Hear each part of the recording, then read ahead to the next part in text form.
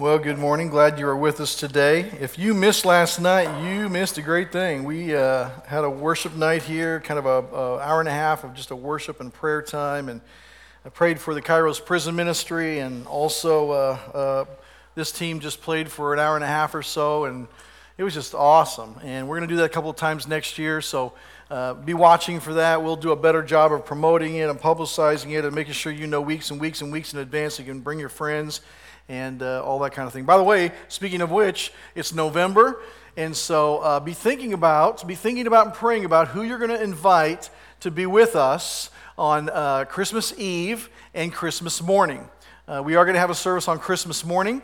I know some churches are canceling. It just doesn't seem quite right to me to cancel Jesus' birthday party on his birthday, but we're going to do that, and then we're going to have two services on Christmas Eve. There'll be more information on the city soon, and so be watching for that. Be thinking about who you're going to invite. Remember, the majority of people who are not Christians and say they never go to church, they've never been to church, the reason they say they've never gone is because nobody has ever invited them.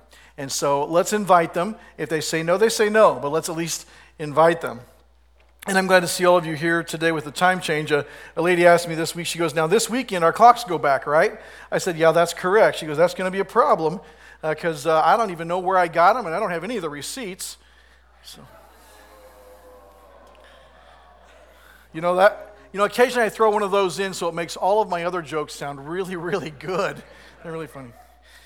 See, now that was funny. Okay, all right. So listen, thank you to John Wyman for preaching last week on the first half of James chapter 4. Did a great job. Appreciate him doing that and giving me a weekend away and just spend some time with my family and friends and just get a little bit of a vacation. I really appreciate it.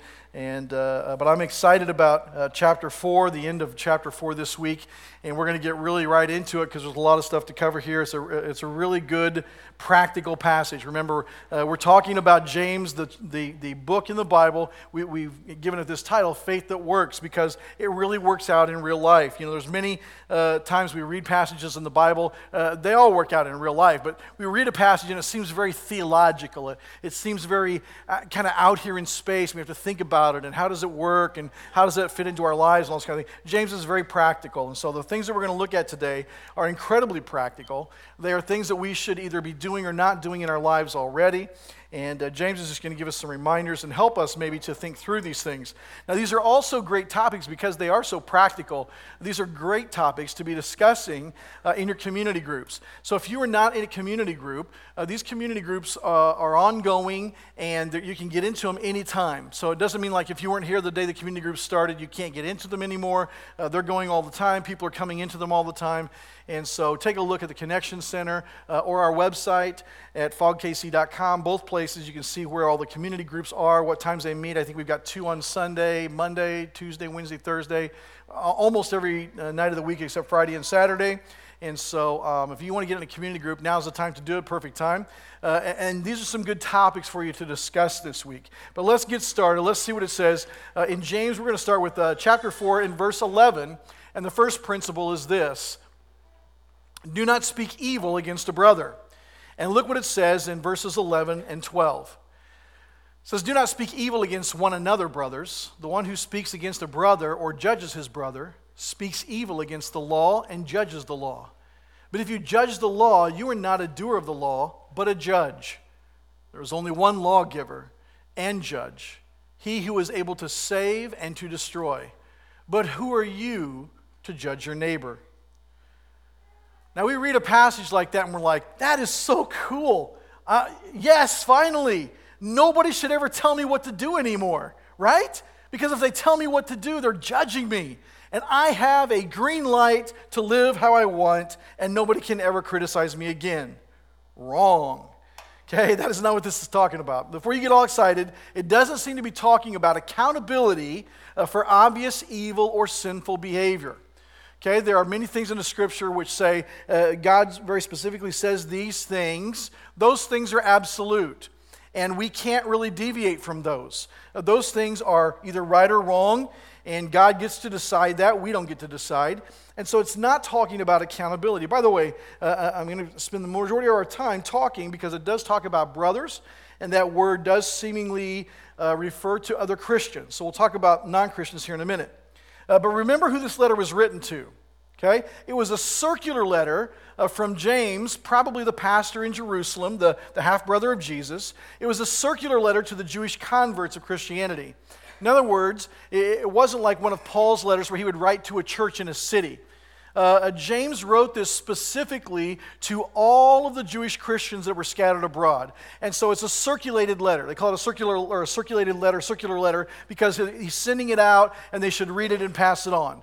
And so this is going to all of the Jewish Christians, which is actually who he was writing to. That's important because all of these folks who came from a Jewish background have this sense of bondage to the law. They have this sense of, I am bound to the law. And even if you remember, this is one of the things that they struggled with their whole lives. Being born and raised Jewish, they now have freedom in Christ, and they're always fighting this kind of feeling inside of them of being bound to the law instead of being bound to grace and the law of liberty, which we'll see here in a minute in James chapter 1. But that sense really causes them to want to judge one another. It causes them to want to say, well, that's not right. Well, there's a law against that. There's a law against that. Well, you can't do this. You can't do that. It causes them to live in this kind of culture where they're passing judgment on one another almost consistently. They're looking for reasons to call each other out and to call each other back to what they think is right. Now, again, this passage is not talking about obvious sinful behavior. But it is talking about things we say and pass judgment on, probably without even realizing it.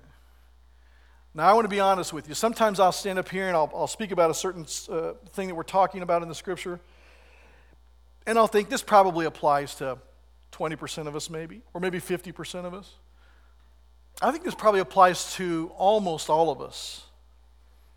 Almost all of us. Because we do this without even knowing we're doing it. Have you ever said, or have you ever heard anybody else say something like this? You know, that family has no business buying a new house when they can't even afford decent clothes for their kids, because kids in designer clothes is really important. Have you ever heard yourself or anybody else say, you know, that's just not, what they're doing is just not quite right, because they should do it a different way. You can tell that those folks live in that neighborhood because they're just trying to keep up with the Joneses.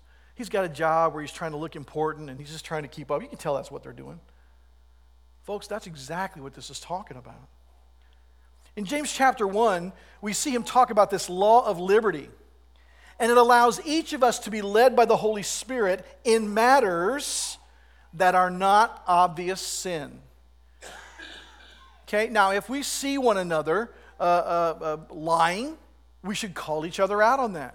As Christians, we should call each other out. In a loving, kind way, we should call each other back to righteousness.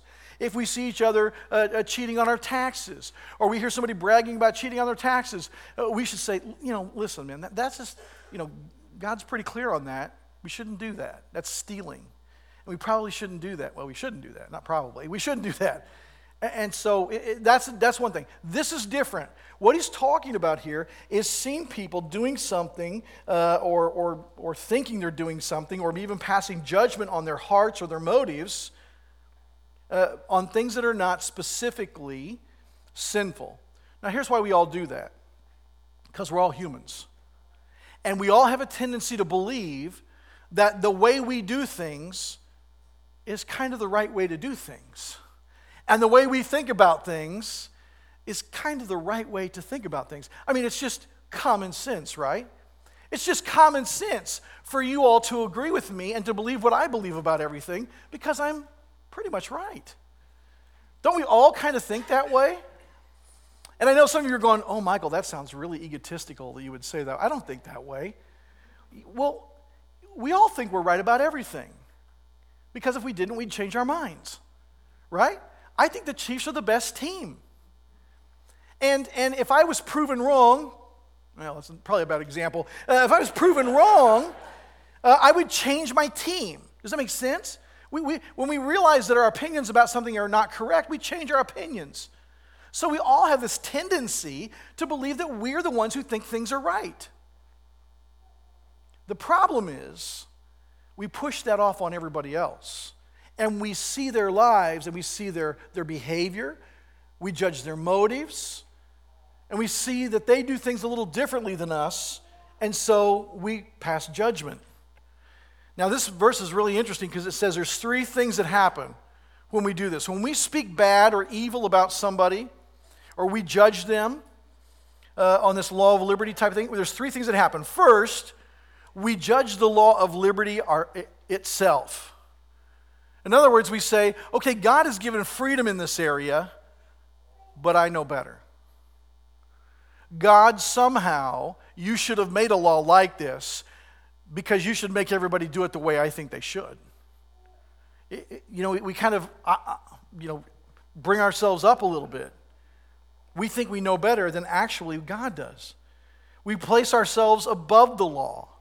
We say, okay, here's God's law, but listen, there's something bigger and better. My opinion. I know God's given some freedom, but really, the right way to do it is really my way. And the last thing he says is, we see ourselves as the lawgiver instead of seeing God as the lawgiver. Folks, when we do this, we don't realize we're doing it, but we're doing the same thing that Satan did to get thrown out of heaven. When he was the archangel in heaven, he got thrown out and became Satan. And the reason he did that was because he wanted to elevate his throne above God's throne. He wanted to say, God, you're pretty cool, but I'm even cooler. And so God said, no, you're not. And I'm going to remind you of that constantly forever. Folks, when we get to the place where we say, okay, I know God hasn't made this a sin. I know he hasn't told us in the scripture to do this. But trust me, this is the way it should be done. And if you don't do it this way, you're doing it wrong. We're basically elevating ourselves above God and saying, God, we know a better way than you do. Now, we don't know that we're doing that. We're not intentionally doing that. But deep in our hearts, that's really what we're doing. When we speak evil against others or judge them in our hearts, some kind of the sinful behavior of others, we're taking God's position and elevating ourselves above him. Now listen, this does not mean that we can't make suggestions to people or share our life experience with people or share wisdom with others, especially when they seek our counsel. When somebody comes to you and asks for your opinion on something, doesn't mean you can't share your opinion. But listen, just remember, it's your opinion. It's not God's ultimate word unless there's some kind of obvious sin. We got to be careful. I remember when being raised with my father, he was one of those old Chevy guys. The only good cars in the world were Chevys. And he had a friend who was a Ford guy, and these two argued all the time. Chevys are the best. No, Fords are the best. I'm telling you, both of these guys absolutely thought they were 100% right. They would have probably fought to the death if there was some kind of a cage match thing, But the reality is they just had a difference of opinion. There's no right and wrong here. And we're going to talk here in a little bit about how God kind of leads us under this law of liberty. But Julie and I are different in a lot of ways. My wife Julie and I are different in many ways. And one of them is the kind of movies that we're comfortable watching. Okay? Now, I love action films, and if there's a lot of action and, explosions and, guys getting blown up and things going to happen, I love those action movies, She can't stand to watch them. And so we don't ever see those together. I'll usually see them with some friends or whatever. She just like, Michael, I just can't do that. I just feel bad about that. And so she can't watch those. Okay? But I do. I don't tell her she's wrong. She doesn't tell me that I'm wrong. We'll see here that he's going to talk about that even more specifically here in a minute. But folks, it's important for us to understand here that we cannot judge others and criticize them. Now, I do want us to just make sure that we understand before we move on, this does not talk about specific sin. When you see people, Christians or unbelievers, people who haven't crossed the line of faith yet, if we see them in an obvious sin, the Bible's very clear that we can, in love, call them out on that. It's not wrong to point out sinful behavior, but that's different than you doing life a little differently than I do it. That's very different. And James is wanting to make sure that we don't damage our relationships by trying to force our opinions about things, on others. I remember when I was a young kid and going to church all the time, some of the kids in my church, actually on Sunday night, not on Sunday morning, but on Sunday night, they actually started wearing jeans to church. And I remember my mother saying, Michael, you're just not going to do that. That is disrespectful to God. That is wrong. And she had this idea that was just totally wrong. And kind of in that culture, maybe it was, I don't know. The point is, folks, that there's nothing sinful or wrong about that. It's just a way of viewing life. It's an opinion. I would challenge you to find anything in the Scripture that talks about that.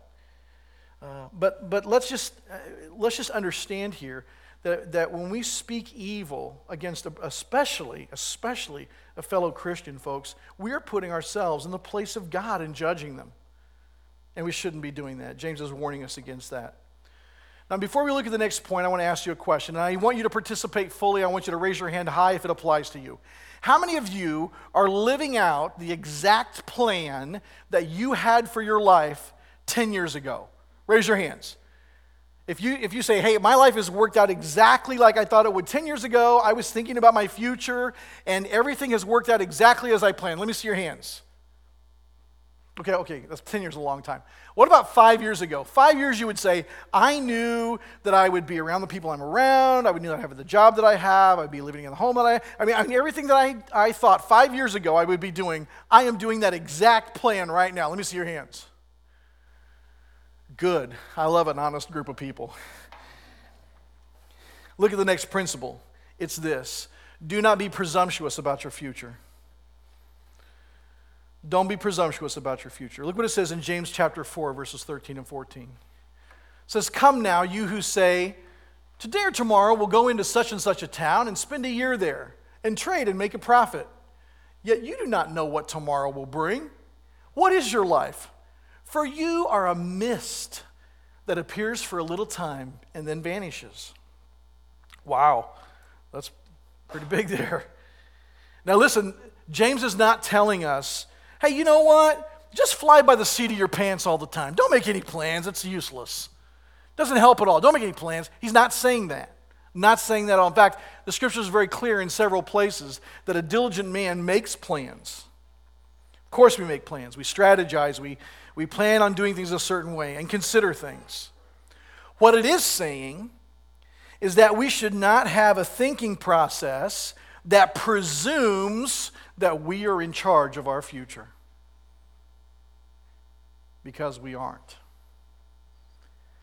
We sometimes, as we're making plans, as we're being diligent about saving and planning and doing whatever for the future, we sometimes get caught up in the thinking process that, I'm going to make this happen because, after all, I'm in charge of my life. I'm in charge of the future. We presume where we'll be or what we'll be doing. In fact, in this passage, it's very clear. Hey, you know what? I'm going to have a business. And I'm going to start this business, and I'm going to go to this city, and I'm going to start this business, and here's how it's going to go, and here's how well I'm going to do, and I'm going to make these plans, and then I'm just going to execute it well. We know life doesn't work out like that. In fact, none of you had a plan 5 years ago of where your life would be today, including myself. In fact, James says, I want you to know so much that you're not in charge, you can't even presume you'll be alive. He said, did you wake up this morning and you had a little mist on the inside of your windshield? What happens when you turn on the defroster? It was gone. It just vanishes. He said your life is just like that. It's here, you can see it, it looks so real, things are happening, and then it's just gone. It's just gone. Now in our line of calling, we deal with families that had no idea some tragedy was coming. And this tragedy that some of you have experienced changes everything In a single little moment of time, everything can change in our lives. In fact, our life could even be over. James is just helping us understand that we should not presume that we have some control over the future. Which leads to our next point. Remember your dependence on a sovereign God. Well, if he's wanting to say, I'm not in charge, who is? Let's take a look. Verses 15 and 16. Instead of thinking that way, you ought to say, if the Lord wills, we will live and do this or that. As it is, you boast in your arrogance. All such boasting is evil. What he's saying is every single plan that we have should have the caveat, if God wills. Now, maybe you say, well, Michael, that's a little extreme. I mean, after lunch, I'm going to Culver's, and I know I'm going there. Really? What if somebody doesn't see you pulling out, or you don't see them coming down the highway? You might not make it to Culver's. So really, the attitude should be, if God wills, this is my plan. What that communicates, folks, is we do plan, we make plans, we prepare, but at the end of the day, God directs us. God directs us. And listen, I've had many plans over the years, and almost none of them have happened exactly the way I planned. God's had me zigging and zagging my whole life. And I'll bet he's done the same with you, right? When we leave God's providence out of our thinking, he's saying here that we're being incredibly prideful. And that comes out like boasting in our mouths. Hey, God, I don't really care what your plan is. Here's what I'm going to do. Yikes. That's kind of a dangerous place to be. We don't want to be talking that way. Because at the end of the day, folks, God is in charge of the future. We are not. Even your future, God is in charge of. You are not. Now listen, I don't think James is actually saying every single time we express a plan, we should add the words, if God wills. Hey, I'll meet you tomorrow at the IHOP for breakfast, if God wills. Hey, I'm going to go and run and get a drink here, if God wills. Okay, he's not saying I don't think that we necessarily need to speak that every single time, but we need to have that attitude. We need to have that thinking. We need to have that heart. We need to have the understanding that we are in charge of nothing at the end of the day. God will move us where he wants us to be. That doesn't mean we throw up our hands and don't plan. It means that we plan. We pray, we seek God's will, we ask him to give us direction, we have a plan, and then as we move that plan, as we move in that direction, we zig and zag as we see God working in our lives. That's how we follow God. I'll be honest with you, I am suspect to anybody who goes into an ivory tower and comes down from on high and says, this is God's plan. This is God's plan for me. This is God's plan for us. This is God's plan. Now, I might say, I feel like God's leading us this direction, or I feel like God's moving us this way, or I feel God's impressing on my heart to do this. That's very different than saying, this is God's plan. Because, folks, I just got to be honest with you. Almost every, and probably the only people that do that are pastors, preachers. Most of the people that do that, those things never work out. They never work out exactly as they said the plan was. So either they were wrong up front or God's not able to do his plan. What James is trying to help us see here, folks, is, listen, we talk like God's not in charge of things. It comes out of our mouth all the time. We need to make sure that we don't really believe that. We don't really think that. And we need to talk in a little different way, so that it comes out of our mouths that, hey, these are my plans, but I'm just here to follow God. And however he leads me, that's what I'm going to do. The last thing I want us to see here is number 4, and that is sins of omission are as evil as sins of commission. Sins of omission are as sinful as sins of commission. Look what it says in verse 17. So whoever knows the right thing to do and fails to do it, for him it is a sin. Now that's an interesting verse. Because right there when it says, for him it is a sin, it implies that some things are sin for some people and not for others. Now that might go against your thinking a little bit, but that is what it means. Now listen, there are some universal principles. We are not relativists. We don't believe that everything is good or bad depending on its surrounding and the situation. Okay? There are some absolutes in the universe. God is absolutely God. God absolutely sent his son Jesus to pay for the sins of the world. God absolutely loves us. There are a lot of absolutes in life. But this passage is saying there are some other things that perhaps are not absolutes, but they are part of following God. If God's Spirit is impressing something on your heart, what this verse is saying is just take the Nike theology and just do it. Okay? Just do it. If God is impressing something on, and listen, you'll probably never hear me say, God said this to me. I don't hear an audible voice. I've never heard God's voice. I don't hear some, angels singing and they say what he wants me to do. None of that kind of stuff. I just feel a prompting in my heart. I feel like God is causing me to think or feel a certain way, and he leads me that way. But be cautious when we think that this is happening. Okay? Because what happens is sometimes we assume that he's told everyone else the same thing he's told us. You know, that whole human thing about how God, I see things the same and I think everybody else should see life the way I see it. We sometimes we fall into this trap of thinking that God leads everybody else the same way he leads me or you. For instance, let's say God really puts it on your heart that you just want to go downtown and give free lunches to all the homeless people. I just want to go down and give them all a free sack lunch. Great. Just do it.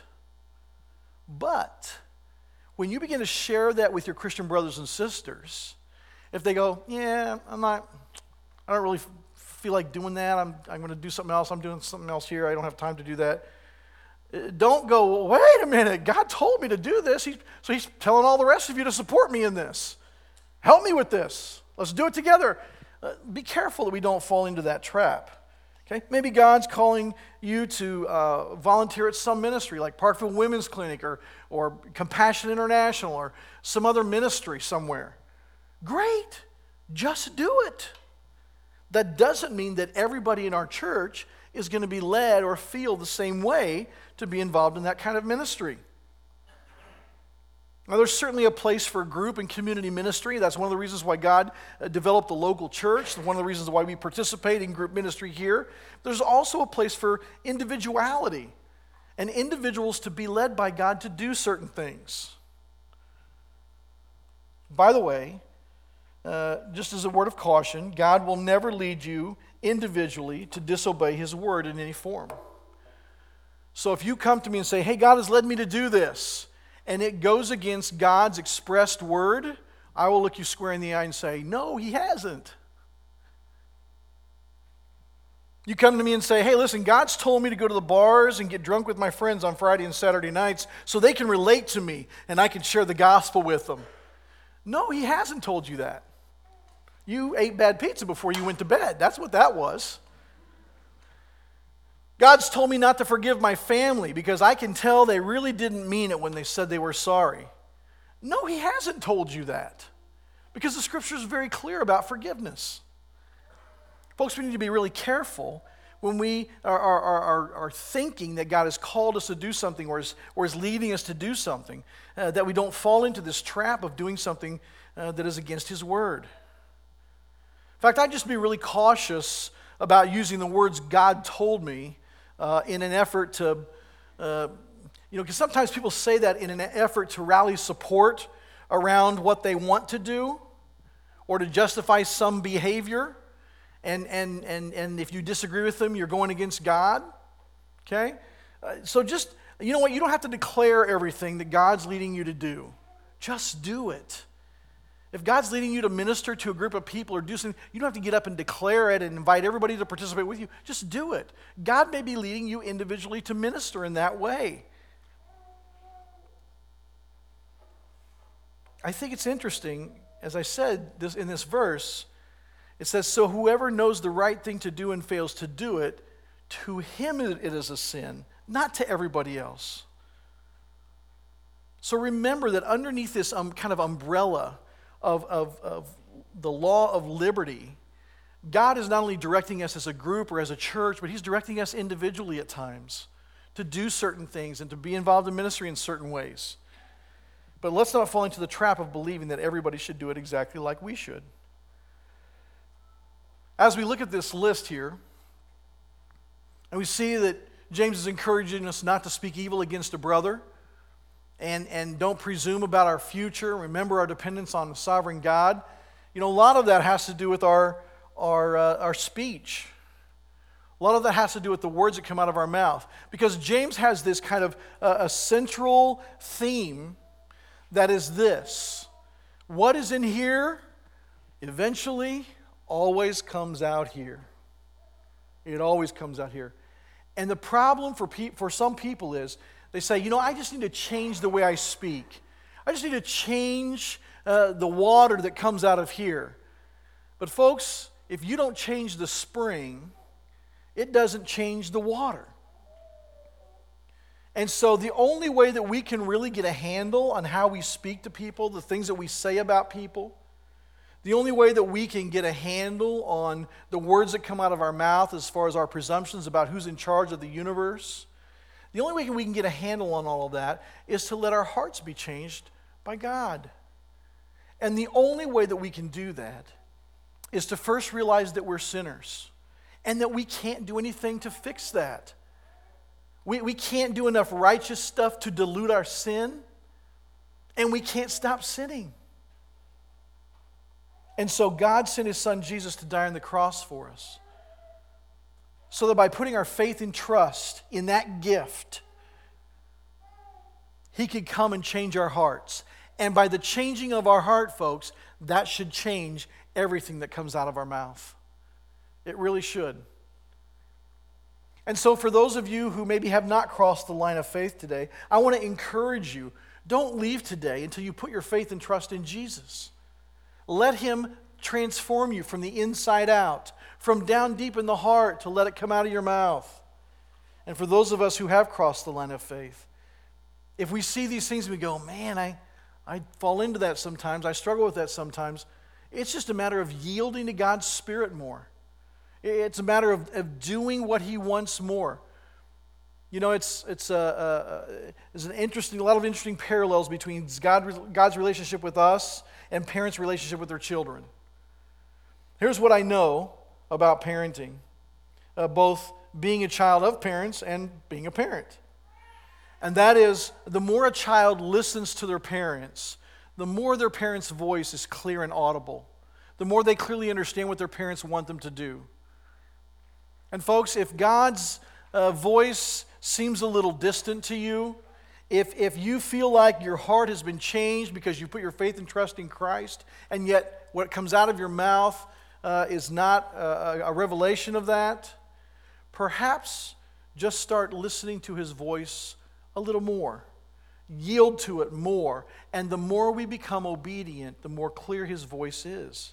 The closer the sheep are to the shepherd, the louder his voice is.